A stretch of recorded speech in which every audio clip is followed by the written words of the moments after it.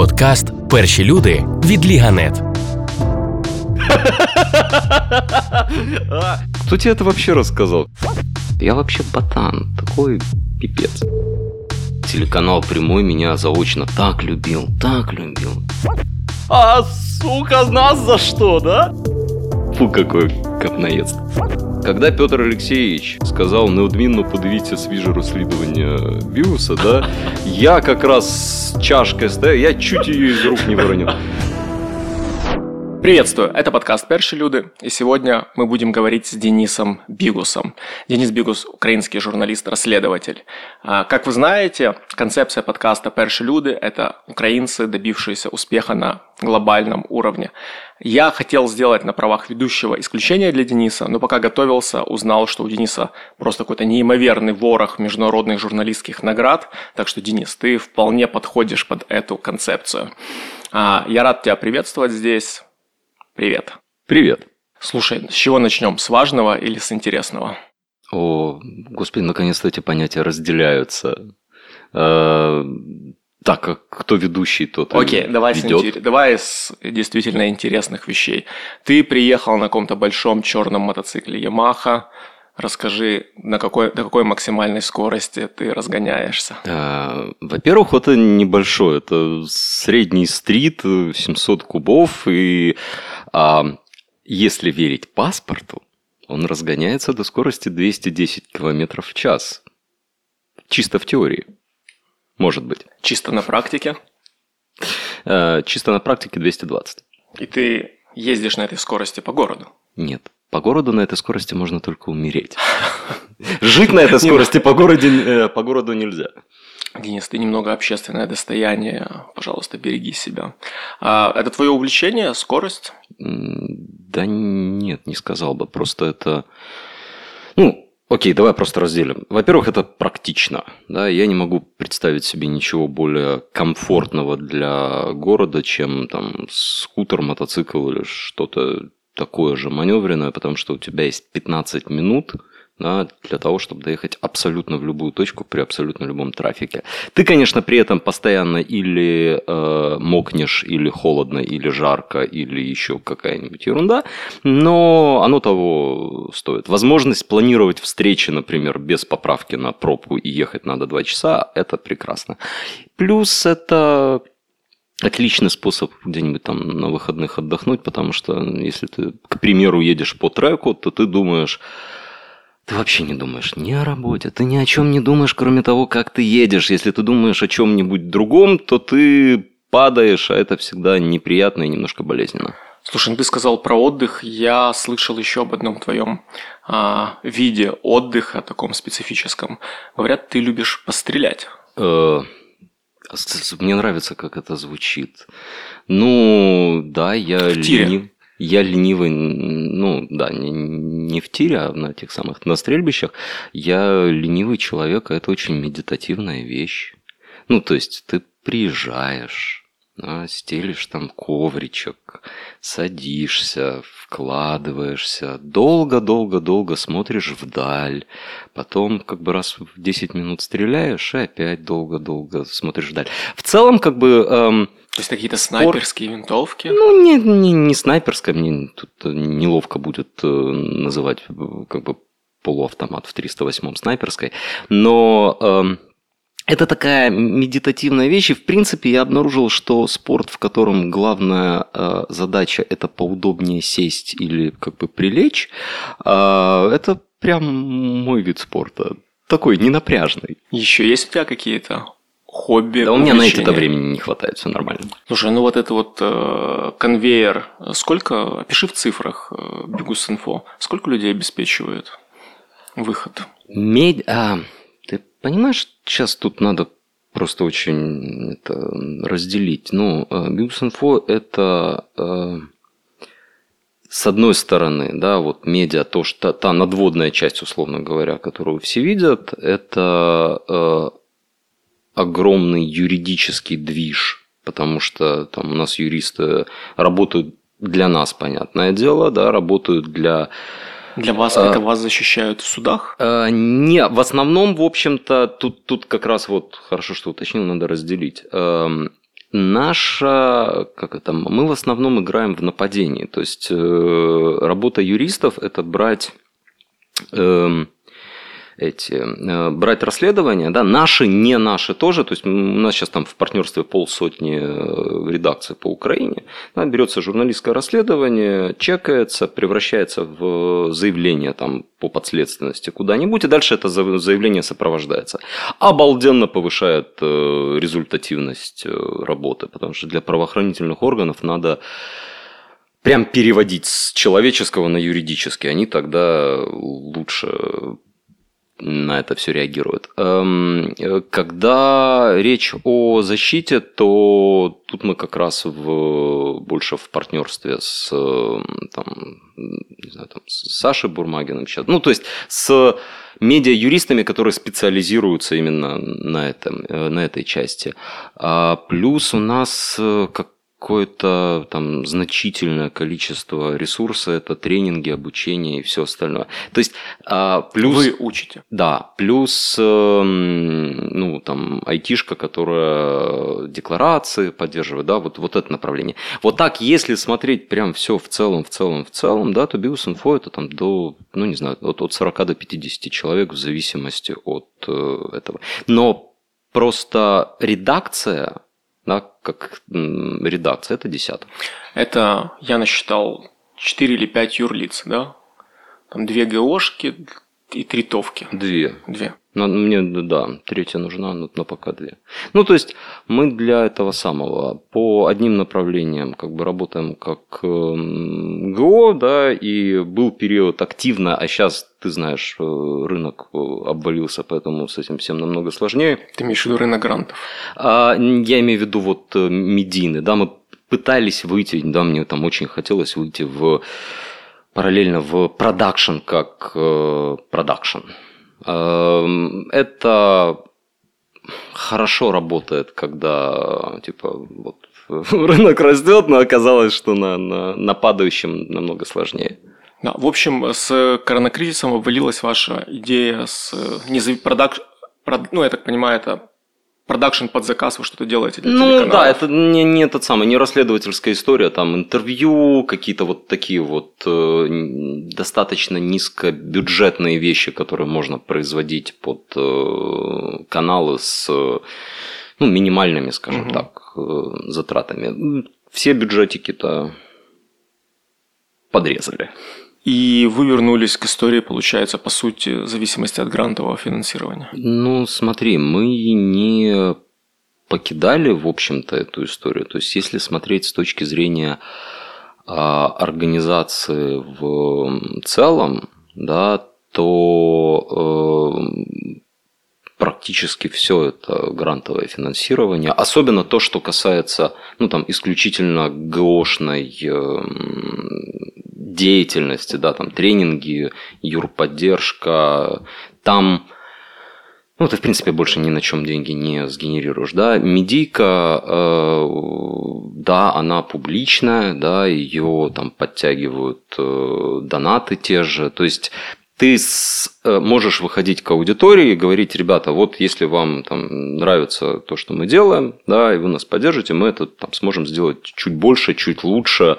Сейчас вот студия, например, экипируется, да, мы доросли наконец, да, это там частично грантовые деньги, которых не совсем хватило, да, и все там дополнительные потребности были закрыты народными. Да, просто у меня этот разговор про грантовые деньги, он не с точки зрения там какого-то грантоедства, соросят, руки Вашингтона, а он с точки зрения вообще украинской устойчивости вот этой антикоррупционной истории. То есть всегда задаюсь вопросом, да, почему за демократию, почему за борьбу с условными злодеями, с коррупцией должны платить американские и европейские налогоплательщики? Отличный вопрос у меня такой же. То есть, хорошо, что это есть, да, плохо, что есть, в общем-то, только это. Я стараюсь максимально диверсифицироваться, Да, отсюда же там история с попытками продакшена и всем остальным. Но я, честно говоря, не до конца представляю, как сейчас без там, грантовой поддержки это может работать максимально масштабно. С другой стороны, это такой... Сейчас я постараюсь его правильно оформить в слова, это тоже отдельный момент.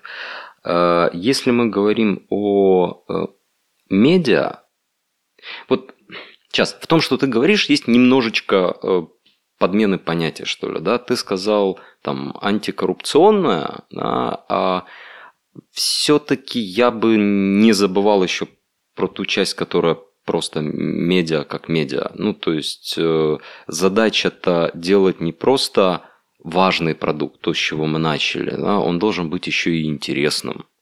Это, наверное, из узкопрофессионального самая большая наша боль и скорбь. У меня редакция периодически очень страдает, потому что многие вещи, да, которые мы рассказываем себе, мы бы рассказывали по-другому. Да, объясни, что ты имеешь в виду. Полагаю, для большинства журналистов у меня в редакции, и для меня, честно говоря, тоже, идеальный формат истории – это экселевская таблица. Угу. Да? Типа, вот у тебя есть Excel, из него ты потратил на него там 4 часа, тебе из него все понятно, ты все в деталях знаешь, все в деталях въехал, замечательно, все важное ты понял, зашибись. Есть одна проблема. Люди это смотреть не будут. Я 2 года, я давно с этим всем начал работать. Вот первые 2-3 года существования проекта мы были газетой с картинками максимально хардкорной, потому что мы говорили, это важно, да, и мы сейчас будем говорить о важном. Вот смотрите, какие документы. Вот это все очень важно. Да зашибись, говорил зритель, и переключался. Потому что хер пойми, что вы такое вот рассказываете. Соответственно, вот этот вот путь на попытку лакирования или, не знаю, конвертации с сохранением важного в интересное еще и, да, это, конечно, путь длиной в 1000 ли, и через множество болей и страданий мы идем по нему. Слушай, мне кажется, это ваше прям конкурентное преимущество и ноу-хау. У вас оно смотрибельно, интересно, и под этим есть содержание. Да, я не хочу там сравнивать, давать оценку, кто там лучший расследователь, но объективно, у тебя в целом в деятельности, больше этого расследования, чем там у условного, там, не знаю, часто у коррупции в деталях, когда они просто снимают, кто приехал на свадьбу. Тоже важно для общества, но, наверное, это не совсем расследование. Поэтому тут я не очень понимаю, в чем ты видишь конфликт. Да, расследование надо делать так, чтобы его смотрели 1000 людей. Я не вижу конфликта.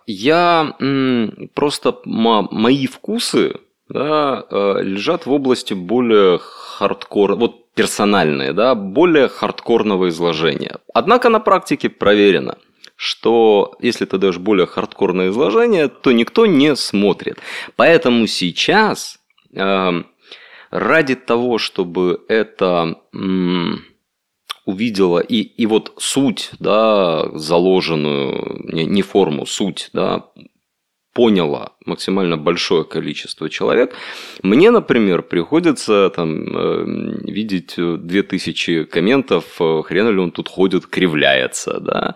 Да, я бы, наверное, с большим удовольствием просто зачитал, повторюсь, какой-нибудь Excel. Но так не работает.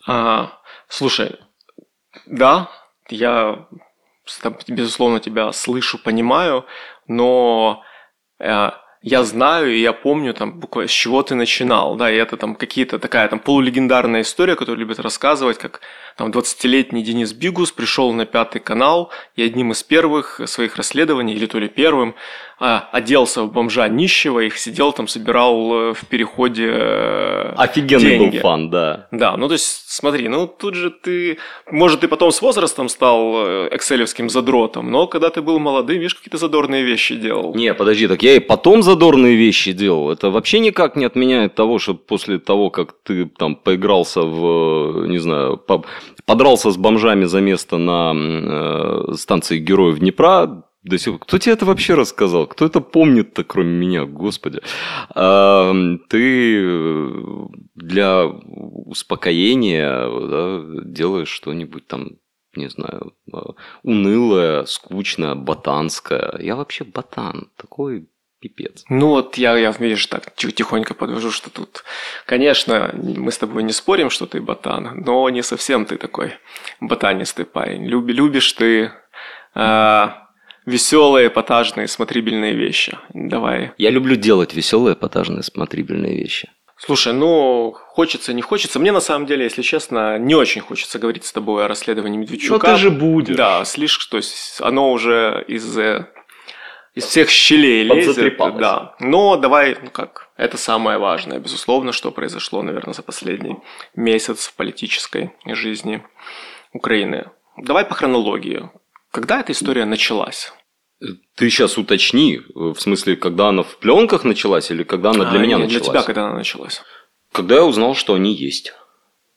Это давно. Это там, не знаю, год, может быть. Ну, короче, прям давно. И потом, я понимаю, да, что вопросы, которые помогут ответить или понять, как они к тебе достались, ты будешь избегать. Но все-таки расскажи, как долго у тебя шли переговоры там с источником? Слушай, давай я скажу так. Как показывает мой профессиональный опыт, если ты знаешь, что что-то есть, если ты знаешь, где оно есть, и если тебе это нужно и у тебя есть время, ты это найдешь, вне зависимости от того, что такое это. Нет, если это еще и электронная информация. Серьезно, нету... Я думаю, что нету ничего, что при точном знании нельзя бы было по итогу раздобыть. Вопрос времени. Хорошо, когда у тебя лежал файл или файлы? Я так понимаю, это был набор файлов на компьютере. Когда с ранней весны, по-моему. Как-то так. То есть, самая ироничная вещь, да, я обычно о каких-то ключевых моментах, которые имеют значение, рассказываю непосредственно в эфире. Да, вот так, так правильно, во-первых. Во-вторых, там особо нечего скрывать. Да? Я в первой серии сказал, что мы сидели уже там довольно давно, сколько это, месяц плюс, хз, да, там какое-то количество недель, их анализировали, и если бы СБУшенька не устроила вот это вот все Чукалово с обысками, подозрением и прочим, а попутно, и тут я уже грешу не на СБУшеньку, а на, скорее всего, ОП, не начала выбрасывать вот эти вот манипулятивные куски, да, потому что они там как-то по 30 секунд вот так вот с мерзкими какими-то подводками забрасывали, то я бы вообще никуда не дергался, я бы сделал это на годовщину Минских одним фильмом. Это, был стартовый план, и он намного лучше. Они бы вышли в начале 2022 года? В смысле, а что начальник? Минские соглашения. Нет, Минские соглашения, это же осень, насколько я помню, да, а начало Минского процесса, мы там 2 даты рассматривали, это середина лета. Я понял. Ты смотришь, сколько тебе вообще реально надо времени, чтобы это снять, да, понимаешь, что нужно там на съемки 2 месяца, и потом смотришь, к какой дате это привязать. Нормальный медиапроцесс. День рождения Медведчука, погнали. Да. А потом началось все вот это брожение, да, там СБУ сделала невозможное, оно заставило меня немножечко сожалеть об обысках у Медведчука. Потому что, с одной стороны, господи, как приятно, да, а с другой стороны, черт, зараза, актуализация прямо потом будет же спадать не по дням, а по часам. И, соответственно, все, формат перестроили, потому что событийка выстрелила, пошла вот это вот, ну, ты же понимаешь, да, пошел пик интереса. Такими темпами за 2-3 месяца пик интереса бы ушел в ноль просто полностью. Что ты делаешь? Ты стараешься впрыгивать там в этот поезд и как-то успевать работать. Это медийная логика, которая нахрен напрочь недоступна политизированному всему вот этому вот там, движу, сообществу. Поэтому я просто учитался конспирологическими размышлениями, почему именно сейчас? Почему же именно сейчас? А какой в этом смысл? Ведь скоро лето, а лето – это мертвый политический сезон. Но, может быть, в этом есть какой-то альтернатив? Да ёпта! Тема уходит, ребята, все вокруг этого. Ну, тут, конечно, конспирологию не отменить, поэтому задам тебе вопрос из Фейсбука. Почему выбрали именно эти эпизоды? Там, труба, ну, Прикарпат-Запад-Транс, уголь, там, ДНР, ЛНР, прокладка Григоришина при поставках электроэнергии в Крым и газовые переговоры.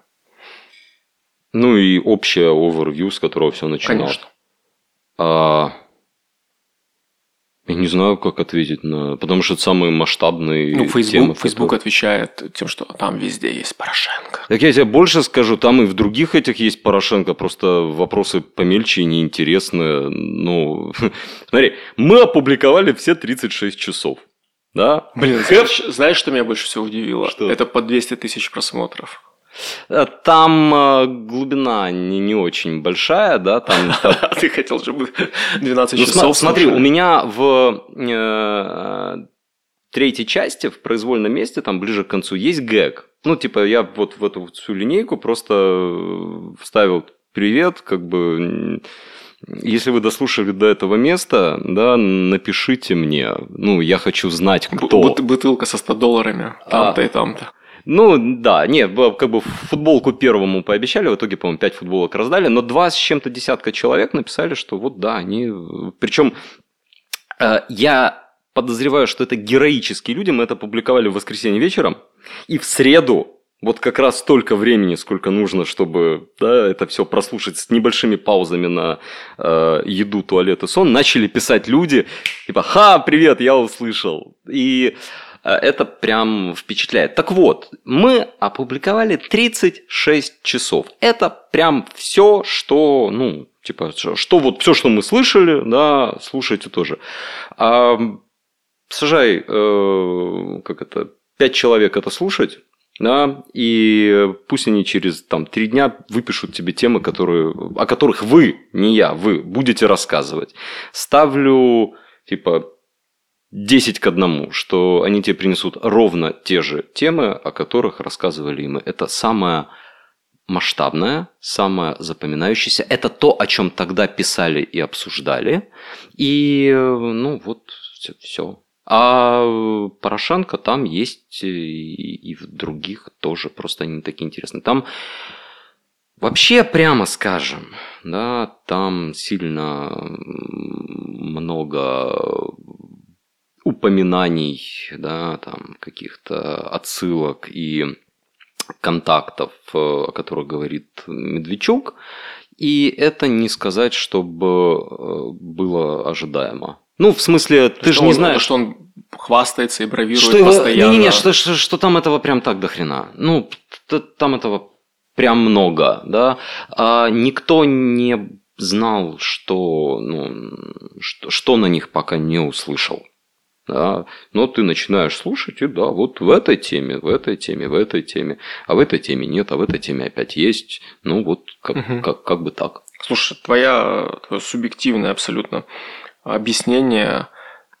Смотри, ты во многих интервью, ты и твои коллеги говорили, что, ребят, ну, на самом деле... Про все это писали, да, для журналистов, ну, вряд ли там вот по фактажу что-то в этих околокоррупционных экономических мутках новое. 0. Да. А что так выстрелил? Есть, мне кажется, несколько причин, да, для разных групп. А для тех, кто следил тогда, да, за повесткой, за событиями, это подтверждение. Это, сука, мы же говорили. Ну. Для тех, кто не следил, да, это просто там что-то новое из серии «Ух ты, вот оно было так». А для тех, кому в целом по барабану, да, ну, спишем на мою гениальную, на мое гениальное чувство юмора местами, да, ха-ха-ха, вот, ладно, для тех, кому по барабану, тем и по барабану, а для тех, кто очень политизирован, вне зависимости, да, я сейчас вот даже не буду там концентрироваться на каком-то лагере, это просто событие, да, которое нужно прокомментировать, о котором нужно поговорить, которое, ну, опять-таки, да, там, Facebook несется, телек несется, все что-то обсуждают, как правило, несут лютую ересь, уже 10 раз замылили как бы всю тему, и все говорят уже не по сути, просто несут, что Бог на душу положит. Но так как это событие, то, ну, типа, надо вот ставить свои 5 копеек. Вот, собственно говоря, все. Слушай, ну я думаю, что после каждого выпуска на Банковой там ящик шампанского открывали. Я приблизительно понимаю твой ответ, но мне все-таки интересно. Тебя это не смущает? Нет. На протяжении полугода, наверное, да, когда, ну, журналистика в первую очередь занимается все-таки властью. Да, каждый раз, когда мы пинаем Банковую, а мы это делаем куда чаще, да, потому что что там оппозиция, такой же ящик открывали у там, Петра Алексеевича, условно говоря, а телеканал «Прямой» меня заочно так любил, что-то там цитировали вот відомі, відомі журналісти, розслідувачі з Бігус.Інфо встановили, що ОП Мерзенні покидьки, дивіться, а сука, нас за что, да? Так, там у них это были сложности с медийно перестроиться. Да не, моментально. Ну, да, Да. Ну, видишь, вот все просто у людей. Соответственно, я сейчас на секунду отвлечемся по поводу Прямого, да, я угорал, когда после оборонки в 19-м, значит, Прямой нас, как бы, разумеется, очень сильно ненавидел, хотя он тогда как бы и не был Петр Алексеевич. Фу, какой говноедство, да. Вот. Но через там несколько месяцев мы сделали обзор вот эти вот там переписки из штаба «Зеленых», а штаб «Зеленых» тогда был вообще очень закрытый, непонятно, какие-то вообще случайные пассажиры, никто ничего не знает, и по этим как бы перепискам стали понятны группы влияния, кто за что отвечает, да, какие там мутные типочки подвязались. Вот, и мы обо всем этом рассказали. Вся медиа-туса, да, порошенковских, которая прямо таким дерьмом брызгалась и грязью на протяжении нескольких месяцев, моментально, вам надо посмотреть, когда Петр Алексеевич сказав неодмінно подивіться свіже розслідування Бігуса, да? Я как раз с чашкой стоял, я чуть ее из рук не выронил. Думаю, ох, вот ни хрена ж себе переворот, да? Надо где-то это найти. Ну, вот это на... Это отличный мем сейчас на будет. национальном сказал. Надо где-то этот видос найти. Вот, короче, давайте так. Когда ты делаешь хорошее расследование, кто-то где-то страдает, кто-то где-то всегда, вероятно, открывает шампанское, просто непонятно кто и где. В нашей долбанной политдихотомии на эти и эти, ну, сорян, каждую неделю кто-то где-то что-то допразднуют. Ничего с этим сделать не могу, да и не собираюсь. Самое время задать вопрос, за кого ты голосовал на президентских выборах? Во втором туре Да. я написал не выдающийся, но, как по мне, довольно яркий матерный стишок, и я не смог ни за одного из них. Это исключительно как бы заложенная ранее проблема, что мы в итоге пришли к вот такому вот выбору. Стишок помнишь? Не помню, но там, по-моему, цензурными были только междометия. Я тогда реально страдал. То есть, в одном случае от несоответствия реального декларируемому, да, или декларируемого реальному, а во втором случае от недовольства и декларируемым тоже. Бедовая была ситуация, мне тяжело дался этот стишочек. Смотри, еще вопрос, который вот для меня был бы очень сложный, как для журналиста. Многие твои яркие расследования, Свинарчук, Дубинский, сейчас пленки Медведчука, расследование «Офис зеленых», они так или иначе базируются на том, что кто-то вам дал информацию, то, что в простонародье называется слив. А есть у тебя где-то граница, где ты скажешь, там, нет, друзья, на этом сливе мы не будем строить расследование. Там, доводя ситуацию до абсурда, сейчас тебе там от Медведчука прилетит что-то о том, что там Зеленский с Путиным договаривается о окончательной сдаче Крыма. Скажи мне, если Зеленский с Путиным договариваются об окончательной сдаче Крыма, общество должно об этом знать? Ты бы хотел об этом знать? Ты бы для себя, как для гражданина, считал важным об этом знать? Безусловно, безусловно. Что я могу с этим сделать? Мы ориентируемся на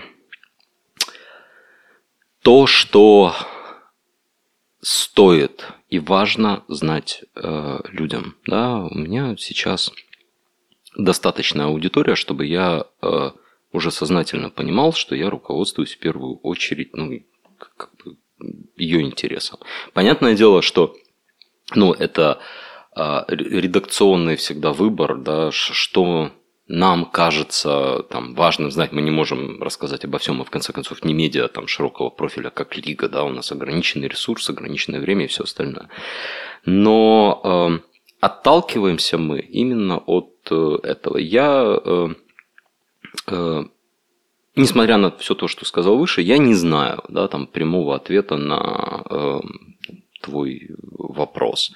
На любые, москали точно харам там вне зависимости от и фу-фу-фу, а внутри этого самого, внутри страны, черт его знает. Вопрос дискуссии будет, да? Я очень сильно не люблю Медведчука, да, и скорее всего у нас многое действительно решается там какой-то открытой дискуссией в редакции.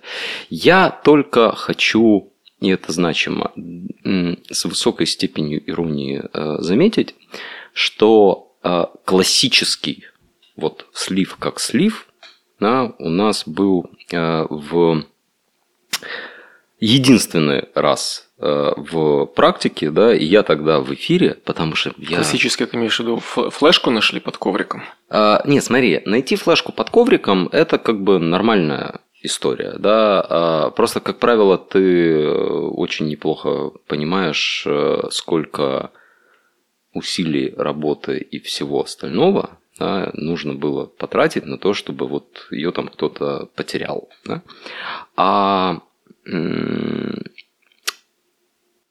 Что-то меня сбил с этого самого. Да. Да, так вот. Один раз. У нас как слив был один раз, и я прям в эфире, и в студии говорю, что вот, ребята, наконец, вот он, вот этот слив, да, это прям такой слив, который никто не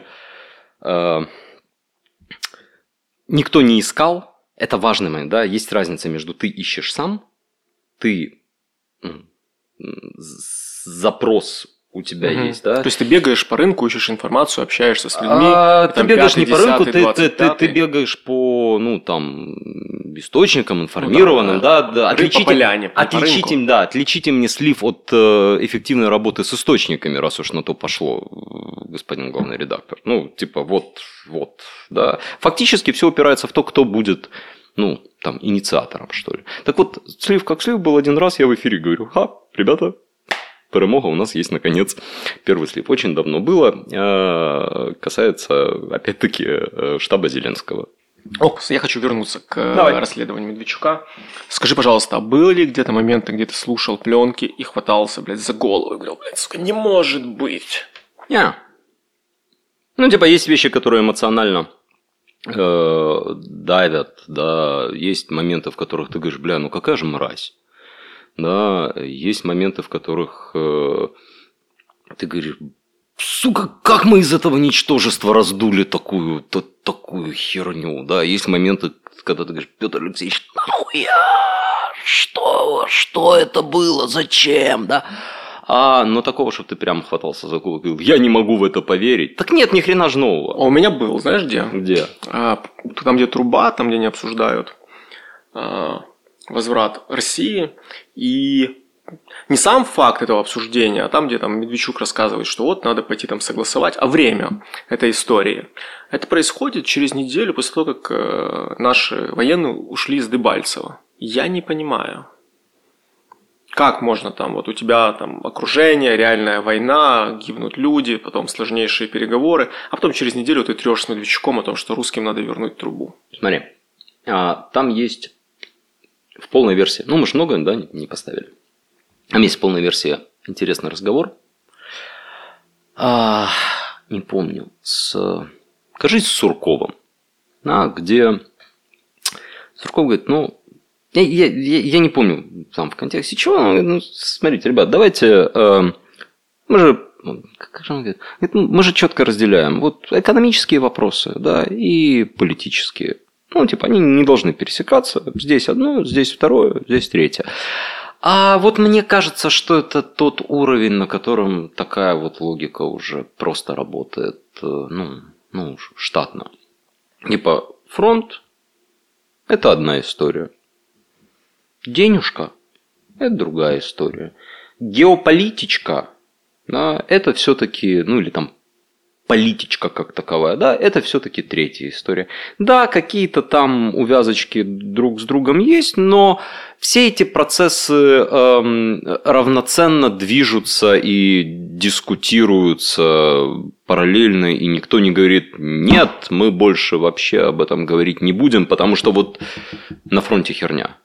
Ну нет, работают люди. Как это? Человечки подскакивают, вопросики трутся. Удивительно. Вот то, что ты говоришь, я думаю приблизительно так же, но я не могу просто представить, что человек может быть так устроен. Вот поэтому у тебя нет ни трубы, ни угля, ни миллиарда. Вот и все.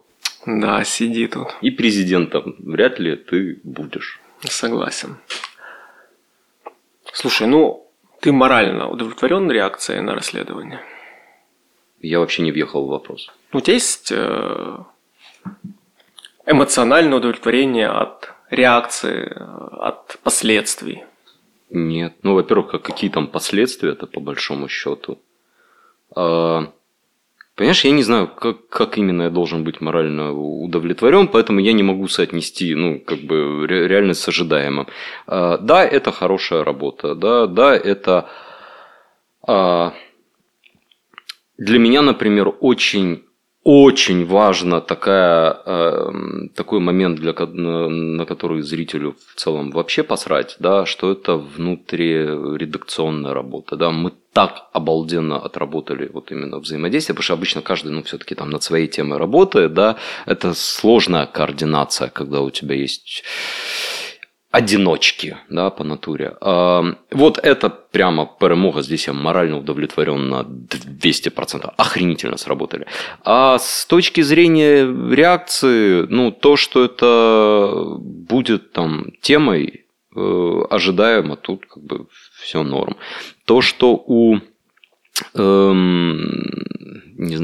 Медведчука об этом ни слова не скажут, ожидаемо, да, то, что у Порошенка как управляющего, да, или там духовно окормляющего огромный медиапул начнут метаться, нести ересь и тоже ничего по сути не скажут. Это тоже предсказуемо. Ты знаешь, я просто не считаю, что... Вот серьезно, я не думаю, что существует журналистский материал, который, например, в состоянии разово переиграть то, что всех в первую очередь в политсегменте беспокоит, да, вот это вот электоральное поле. Все давно уже фанаты типа там в своих командах. Смотрите, это говорит человек, которого обвиняют в том, что он похоронил Порошенка во втором туре. Да, это угар просто. Ну, в смысле, во-первых, я посмотрел, ну, когда это все начало нестись, я пошел посмотрел цифры. Если там что и поменялось, то на уровне стат погрешности, который я лично нащупать не могу.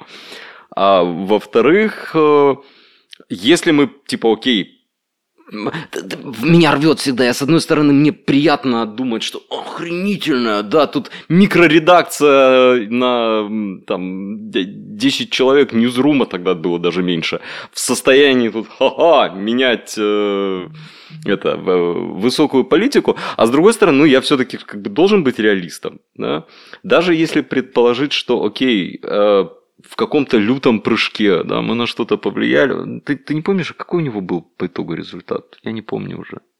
Потому что 20... Сколько? 7 про 20. Ну, типа, он бы проиграл не с 25, а с 29. Ну, окей. Who cares? Для контекста мы говорим про расследование Свинарчука. Он Гладковский. Я последний человек в стране, которого прямо называют его Гладковским, уважая право на самоидентификацию. Окей. Вы со своими Свинарчуками. Фу. Я не думаю, что единомоментно и разово что-то можно поменять. Что-то можно было поменять тогда. Все уже определились. Что-то можно поменять сейчас. Все уже определились. Это все-таки история о другом. Да? Для меня, например, я был бы прям морально удовлетворен, если бы все те там, материалы, которые мы опубликовали, да, все взяли, доанализировали. Ну, то есть, прям, это же обалденный пласт истории, да, там есть о чем прям подумать и посмотреть. Но нет, это все превратилось вот в эту переброску разных политических лагерей разными субстанциями. Ну, типа, ожидаемо. Грустно, но ожидаемо. Слушай, ну вот это и не то, что грустно, я скажу честно, меня это немножко напрягло и в чем-то напугало. То, что, как ты заметил, кажется, что ни один человек не изменил свою точку зрения, да, там, я не видел ни одного сторонника Порошенка, который сказал, так не годится, это слишком. И получается, слушай, что то, что я читал, какие-то там оправдания, какие-то объяснения от здравомыслящих, образованных людей, многие из них там из околожурналистской среды, оно просто пугает. Получается, что в украинской политике, можно вообще все, тупо все. И тебя каким-то образом твои прихильники оправдают и сами еще предложат причины про то, что Бигус все придумал, это рука Москвы, это, происки Банковой, а вообще это все политическая борьба и не считается. Ну как так можно? Скажите, Марис, а вы точно... В Украине последние 30 лет прожили, да. Многолетний редактор крупных общественно-политических изданий в Украине последние много лет. Ну, типа, что тебя удивляет-то? Ну, я каждый раз удивляюсь, то, что, знаешь, такая короткая... Ну, во-первых, в данном случае обычно память короткая, знаешь? Обычно такие все похейтили, так нельзя. Но потом как-то забыли и опять пришли за Илью Тимошенко голосовать. Всё, а здесь даже нет этого. Смотри на это в... какой-то долгосрочной перспективе. В принципе, вот с Тимошенко, да, упомянутой. 7 лет назад было точно то же. Попробуй, не знаю, в любой год до где-то 2018-го, ладно, даже 19-го, объяснить искреннему стороннику Юлии Владимировны, что, что-то так вообще нельзя так, да? И что сейчас? Прошло 2 года. Где Тимошенко? Где... Хрен его знает. Где эти... пару госкорпораций ей там на откуп дали ее людям, да и все. Где толпы фанатов? То есть, все-таки на длинных дистанциях, да, эти ландшафты двигаются. Ну, вот как-то тем мы утешимся. Но да, то, что происходит сейчас на короткой, это кровь из глаз, кровь из ушей, как в мультике, типа, блядь, как так-то? Я не знаю, может быть, людям просто нужно во что-нибудь верить, я хрен пойми. Давай поговорим про наши спецслужбы. Меня, с одной стороны... Что я знаю о наших спецслужбах? с одной стороны, меня порадовала такая работа. Вы там говорите, что они писали чуть ли не десятки номеров Медведчука. Качество записи, опять же, хорошее. С другой, то, что это оказалось у вас, как-то это... Ну, у вас, в смысле, как у журналистов, да, напрягает, а ситуация дошла до абсурда, когда НАБУ сказал, что попросит данные, которые есть у вас. Нет. У СБУ. Ну, НАБУ у СБУ попросит... Нет, подожди. Ну, ты сейчас две неловких формулировки, и мы родили новых 8 мифов. Во-первых, по части, там, периода записей, я, например, даже не готов сказать, что писали конкретно там Медведчука. Да? Писали вообще всех. Сипарье, Крым, типа просто всех. Это очень понятная, правильная и масштабная операция, когда происходит такой трындец. Все, вопросов нет. То, что в 2015 году, да, в 2016, когда СБУ, по-моему, да, то СБУ, то Минобороны публиковала какие-то фрагменты разговоров террористов, да, и после этого там некоторые из них удачно умирали. Мне кажется, это вот из того же, из этой же глобально, да, операции, я не знаю, как она там делится на уголовные производства и на все остальное, типа из этого же процесса. Поэтому тут все, да, хорошо, давно работает и т.д. и т.п. То, что тогда там Медведчука потеряли, очевидно, это плохо. То, что он по итогу как бы нашелся, это довольно ожидаемо. В плане, посмотри на это так. Это все старые записи, да, которые вряд ли при смене всех там руководств и всего остального в СБУ вряд ли бы кто-то официально где-то захотел оставлять. Серьезно. Давай там представим себе, что вся президентская, опять-таки, вертикаль в СБУ, да, СБУ это же у нас эти мушкетеры короля. Да, вот. Там не гвардейцы кардинала, а мушкетеры короля. Подчинены полностью вот на всех этапах президенту. И вот представить себе, что команда предыдущего президента, уходя, не погасила свет, да, как минимум не попыталась. Странно. В то же время мы же понимаем, что все то, что теперь записано и может быть за 3 минуты скопировано на одну флешку, на другую, ты никогда не можешь быть уверен в том, что оно исчезло навсегда. Мне кажется, что-то оно должно было исчезнуть навсегда, а потом поди ж ты, как получилось. Но тут есть момент. Я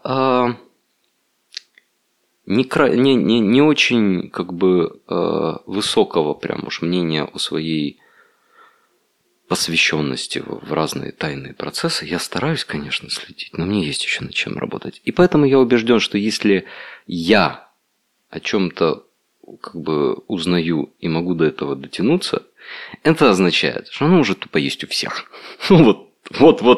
У всех, кому как минимум когда-либо было интересно. И в целом мне страшно представить, вот сейчас могу жути нагнать, с нашей культурой обращения с информацией, да, с нашей немножко безалаберностью, а немножко хозяйственностью из серии вот эта флешечка пусть полежит, когда-нибудь может еще пригодиться. Я уверен, что где-то по рукам ходит тупо все. ходят какие-нибудь там нацбанковские делишки, да, как минимум в виде каких-то разговоров и переписок.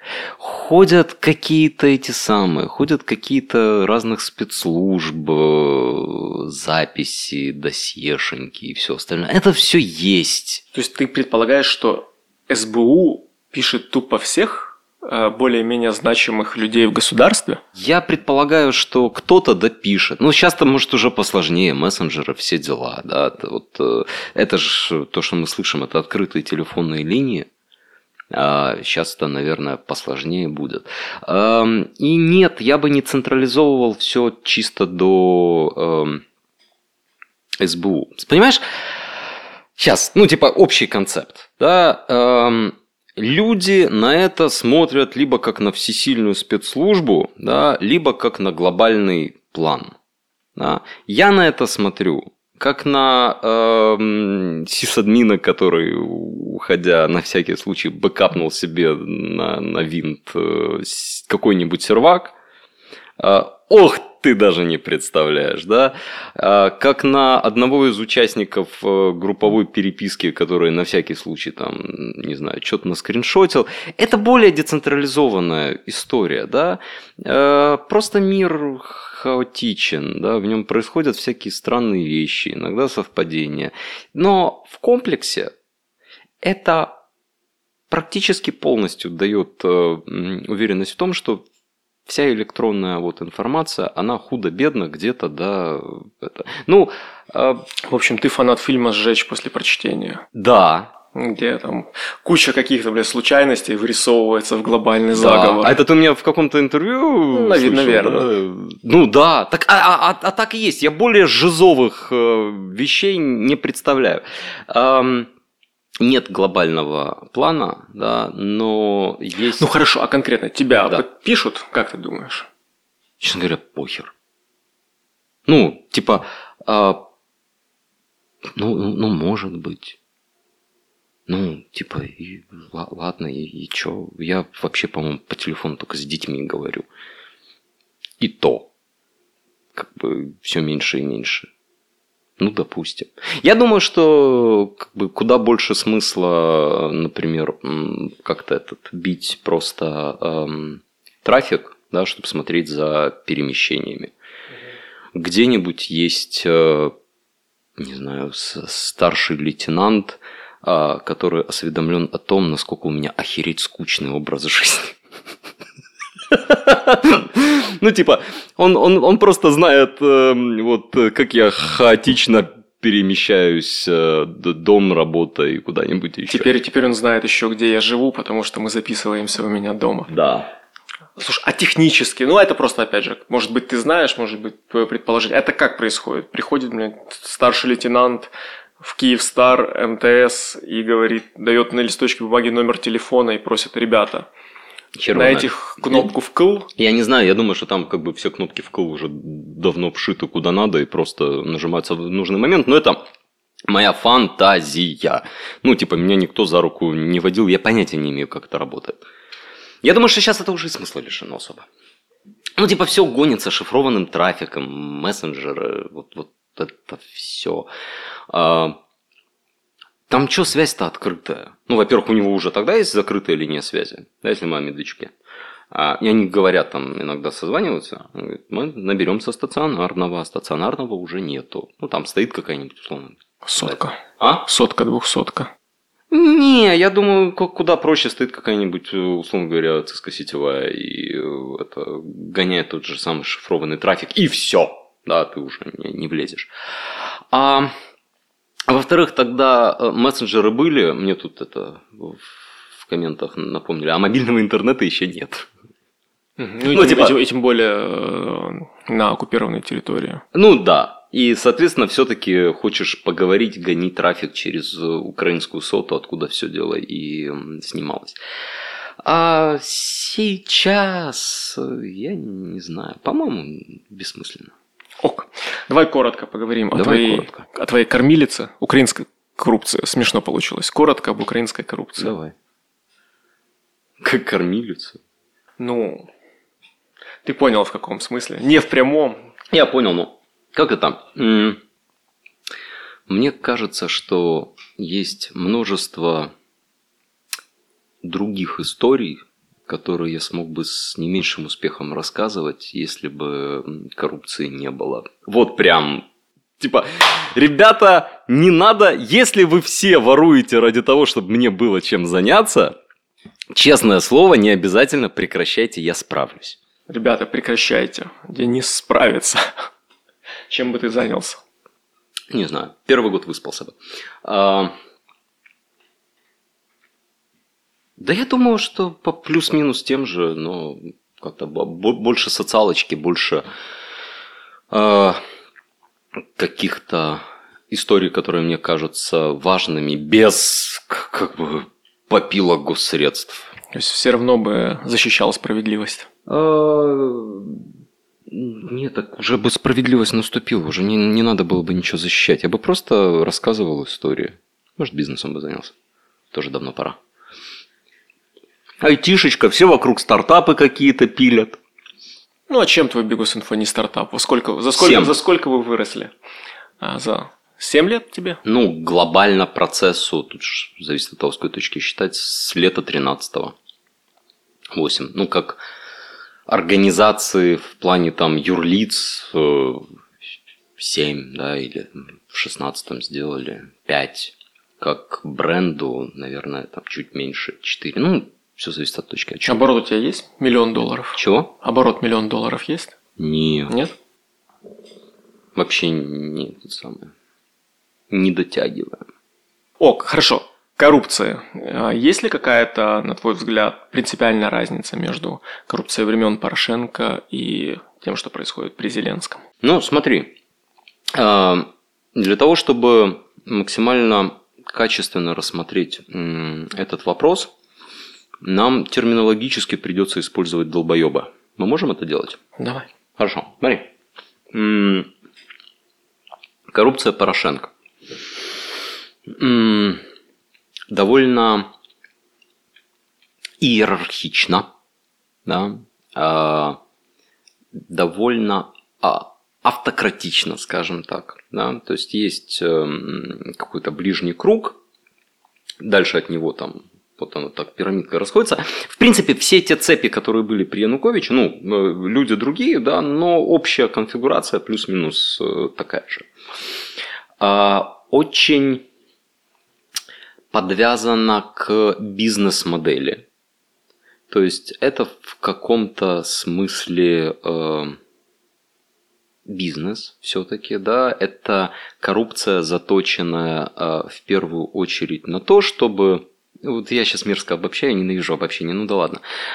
Коррупция заточена в первую очередь на то, чтобы дать преференции какому-то своему желательно бизнесу и вот его куда-то врастить.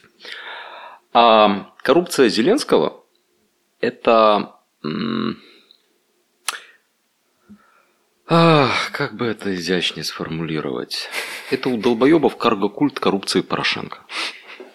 Я только что сделал заголовок. Отлично. То есть, это когда тебе очень хочется делать денежку, да, коррупционную денежку делать, одно у тебя к денежке доступ есть, а делать ты все равно ни хера не умеешь. И коррупция вот там, команды Зеленского – это, как правило, просто откат, сумка, бабосик, вот такие вот вещи. А весь бизнес-элемент, он вообще как-то лесом пошел. Ну, то есть, там есть какие-то компании, да, которыми занимаются люди, которые умеют делать компании. Вот что-то там кто-то как-то договаривается. Очень грустное зрелище всесторонне. С другой стороны, это худо-бедно светлый момент. Да? С централизацией, над которой они очень сильно пытаются биться, все равно пока не срастается. Централизация коррупции или централизация власти в целом? А в чем разница? Я надеюсь, все-таки. Смысл власти не в том, чтобы... Не только в том, чтобы денег заработать. Не только, но, знаешь ли, она прям очень сильно помогает этим ребятам. Пока этой централизации нету, все еще... Сейчас я просто... Сори, я подзавис, потому что я в голове на другую тему спрыгнул. Одна из... Сейчас в мат оформлю разумно в мат коллективное бессознательное. Мы у себя в работе, только сейчас мата станет больше, извини, но это вынужденно. Мы у себя в работе концентрируемся на той части, которую спиздили. А есть еще часть, которую проебали. Да? И вот во времена Порошенка баланс между этими двумя частями был все-таки основательно перевешен в сторону спиздили. Да? Потому что, опытные люди-то пришли. Да? Денежка не должна прям совсем... Этого было и было много, да, но все-таки, да, крепкие хозяйственники, все дела.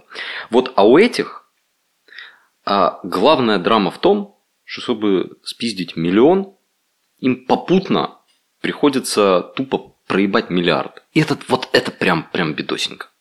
Потому что что? Потому что карго-культ и довбойобы.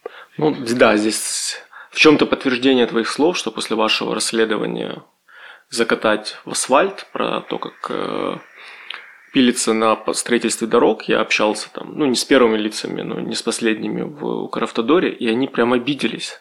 Они говорят, когда быстро строишь, да, приходится где-то там переплачивать. А как ты хочешь? Говорит, а Денис говорит, что мы воруем. Нет, мы не воруем, мы просто быстро строим. Ой, не, они тогда прям так сильно обиделись, ролики записали и т.д. и т.п., а калькуляцию хрен кто так и открыл. Да, хотя в общем и целом, катаны, давайте просто, цифры на стол, документы на стол, там же все довольно несложно считается, да, если у тебя есть понимание, чем оно оперирует, что за цифры в базе лежат. Слушай, есть у тебя какие-то сейчас там 3-5 схем, которые больше всего тебе бросаются в глаза, такие фавориты твои сейчас? Есть...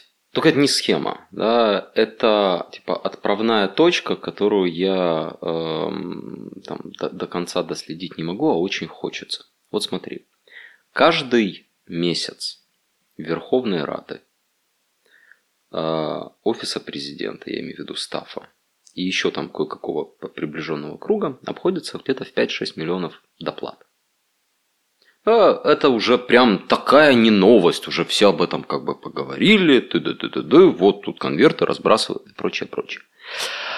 А мне так хочется отследить эти деньги, понять, откуда они и в каких пропорциях стекаются, но так как это кэшевые доплаты, вот и все у них так, с этим проблемонька. Потому что сначала было мнение, да, что это паритетный какой-то, условно паритетный олигархический взнос. Вот у нас там Ренат Леонидович, говорят, исторически, вне зависимости от политических симпатий, окормляет депутатов просто, потому что должны же Чтобы дети не голодали. Да, должны же народные избранники там в красивых галстуках ходить. А получается все равно киво. Да, потом что-то в этой картине мира поменялось, да, и теперь эти деньги приходят не до конца понятно откуда, а деньги-то в целом значительные, поэтому жутко хочется именно этот маршрут, знаешь, от кармана налогоплательщика, где эти деньги когда-то явно были, через какие-то тендерные процедуры, через, например, тоже большое строительство, через 3 ответвления в каких-то там прокси-компаниях до кэшика, поездки с сумочкой в ОП и потом из ОП в Раду и расклада по конвертам. Я понимаю, что вряд ли получится, но так интересно. Это же, может быть, вы, может быть, нет. Но это же какая-то такая тоже полуабсурдная история, как за деньги аваковских карьеров покупали какую-то форму нашей полиции, ну, какое-то обмундирование. Не вы? То есть какая-то такая история была, которая, знаешь, тоже. Коррупция с налетом условной полезности. Ну. Не-не-не, я это помню когда-то. Карл Волох написал в Фейсбуке восхитительное. Не помню цитату, но по смыслу: да, эти воруют. Это еще тогда было, да. Но воруют, чтобы поддерживать информационную войну с Россией. Ну, это вообще такой стрёмный, опасный, плохой нарратив. И я думаю, что ты с Гладковскими его со всех сторон рассмотрел, что эти бедняги чуть ли не на плечах носили какие-то элементы там вооружения. Эти бедняги не носили вообще ни хрена. Что только чтобы армия работала. Ты знаешь, что ты похоронил ракетную программу на 2 года? А что ракетную-то? Я не знаю. Ну вот расследование Бигуса. Была до этого ракетная программа у нас, а теперь нет ракетной программы, потому что Бигус, потому что Гладковский. Да. Ракетная? Ракетная, да. Ладно, там тоже столько мифологии. Понимаешь, политота, да, ну вот типа сборный образ, она же это все воспринимает как чуть ли не личную войну с собой, да, и тут, а я вообще в этом не очень разбираюсь, поэтому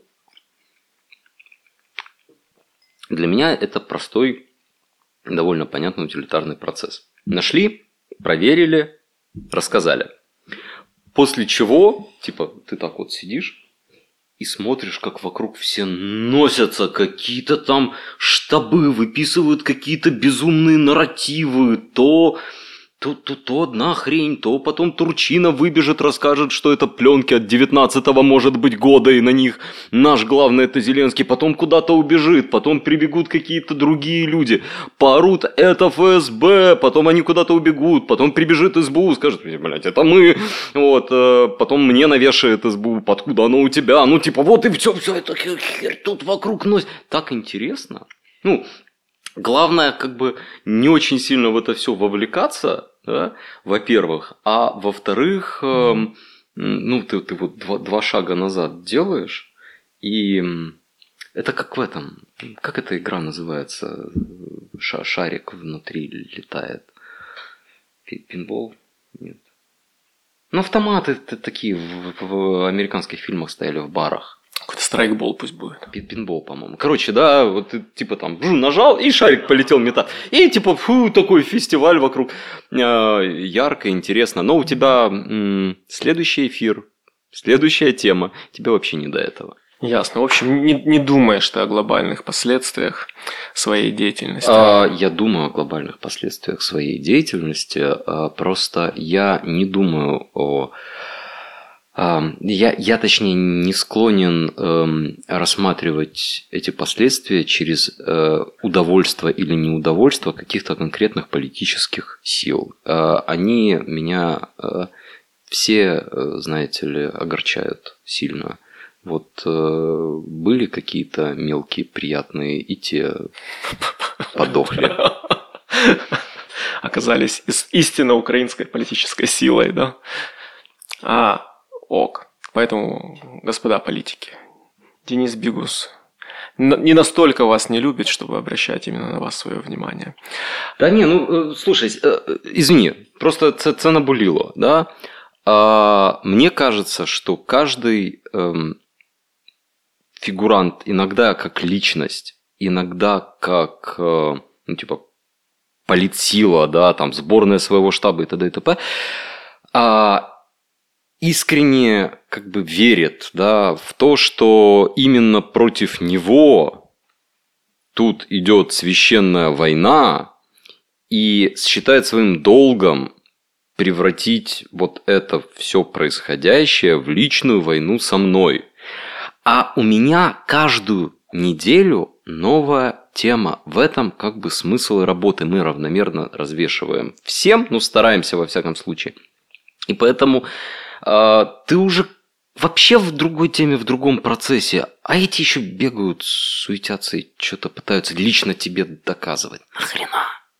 Все, выговорился, спасибо. Ок, ну и заканчивая тему с коррупцией. Слушай, а у тебя есть какое-то условно короткое объяснение, почему вся эта новая антикоррупционная инфраструктура, НАБУ, САП, НАЗК, ГБР, финансовая служба расследований, которые не так, чтобы и очень эффективны оказались. У меня есть какая-то достаточно субъективная и весьма детализированная картина мира в разрезе по годам, да, которую я сейчас все равно не опишу, потому что это типа 40 минут грустная лекция. В целом, во-первых, я бы не сказал, что она неэффективная. Всегда большая проблема в точке отсчета, да, но и да, есть множество моментов с факапами, да, множество моментов с какими-то недостаточно там результативными вещами. Короче, проблем до хрена можно было бы лучше вроде как с точки зрения внешнего наблюдателя, но суды идут, да, решения есть, следствия, доведенные до судов, тоже есть. Больших каких-то коррупционных скандалов с залетами представителей новой инфраструктуры, ну, вроде как нет. Это хороший показатель. Он предположительно, да, ну, там, меня подталкивает к выводу, что беда с там, компетенциями во многих областях, ну, вот именно, да, вот прям, вот тут корявенько, да, но беда с компетенциями – это неумышленная, ну, понимаешь. Ну, я понимаю, да, о чем. Слушай, тогда вопрос такой, знаешь, он на нашей с тобой роли во всей этой истории о восприятии. Ну, вот мы же знаем, да, что в глазах общества количество коррупции не очень уменьшается в Украине. В глазах общества оно только увеличивается. Только увеличивается. Может быть, здесь, знаешь, у нас общество думает, что у нас много коррупции, потому что у нас много антикоррупционеров, которым приходится об этом рассказывать. Ну, смотри, есть большая антикоррупционная, журналистская, ИГОшная инфраструктура. Прям... Нет. Ну, в смысле, я не согласен с термином «большая», ну да ладно. Слушай, как член жюри всяческих антикоррупционных конкурсов, ну, прям там есть десятки ГОшек, которые занимаются тем, что они называют антикоррупционное расследование. С моей точки зрения, там более-менее вменяемо это делает в стране десяток людей, остальные не очень, ну, они стараются. Но есть... Ну, много. Я, к сожалению, сейчас не помню цифру, но есть там, условно, десятки миллионов долларов грантовых денег, которые на это выделяются в целом по стране. И когда у тебя есть те, кто должен заниматься антикоррупцией, они про это будут говорить. Ты понимаешь, мы сейчас прям в две вещи воткнулись одновременно, да, и можем пойти по двум путям. Один из них узкопрофессиональный, я его уже там отчасти затрагивал. Ты, когда говоришь вот антикоррупция, да, или там антикоррупционное расследование, это практически звучит как жанр. Да? Это многими так и воспринимается. И я считаю, вот вообще очень персональное видение, что это капитально плохо. Да? Это не жанр. Расследование – это метод. Да, это набор инструментов и практик, которые можно прислонить и использовать в интервью. Нужно, и этого никто не делает, использовать в новостях и так далее. Но окей, предположим, да, есть метод антикоррупционного расследования.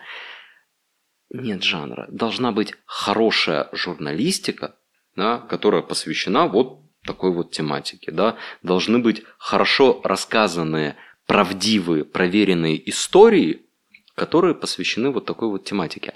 Если мы закапываемся именно вот в этом направлении, то там, ну, типа, неинтересно аудитории, но там есть о чем поговорить, потому что расследование и медиапродукт – это не одно и то же.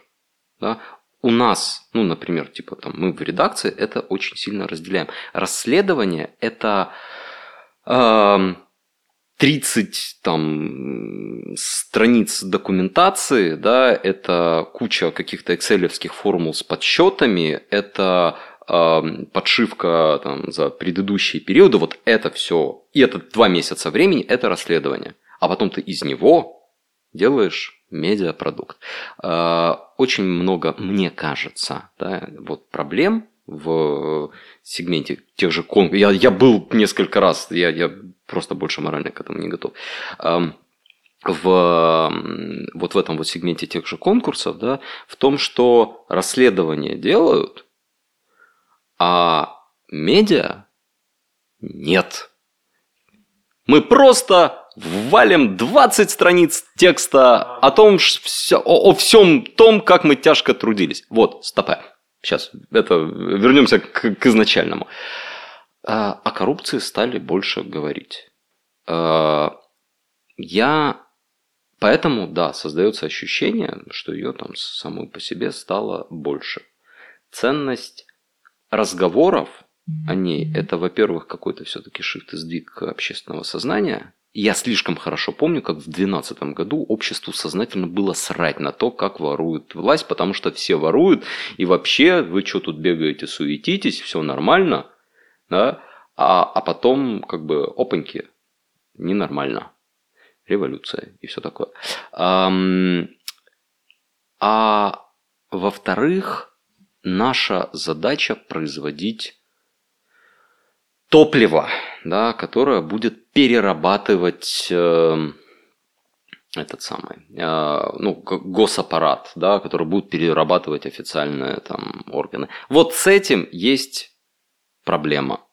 Возможно, у нас сейчас разлитого бензина больше, чем в состоянии там переварить двигатель. Ну, типа, окей, ребят, тогда надо что-то с двигателем крутить.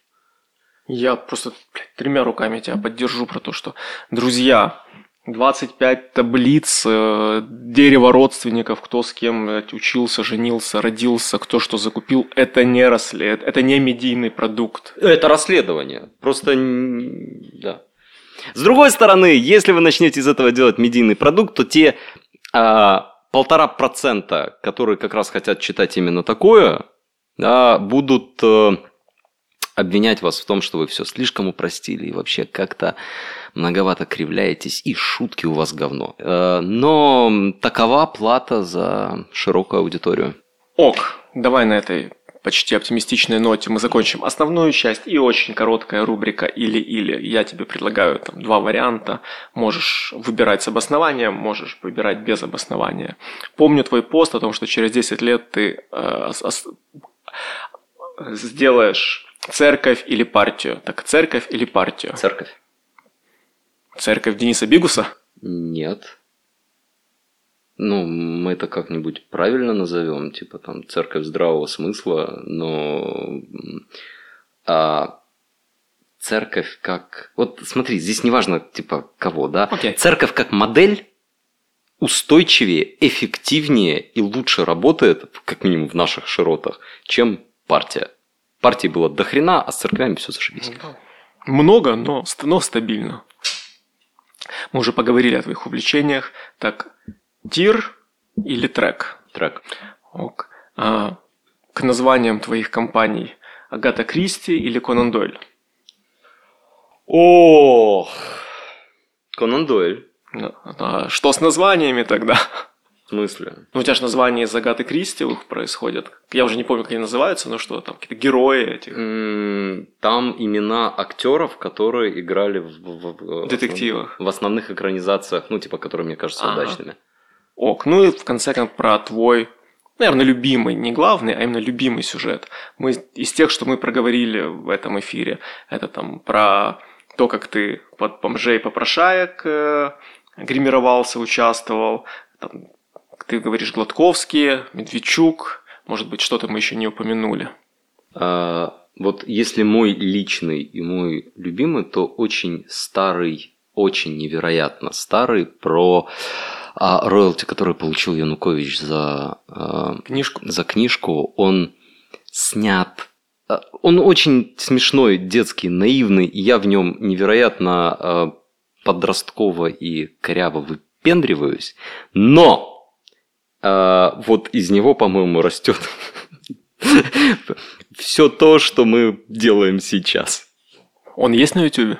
А я не знаю даже. Я его помню практически наизусть.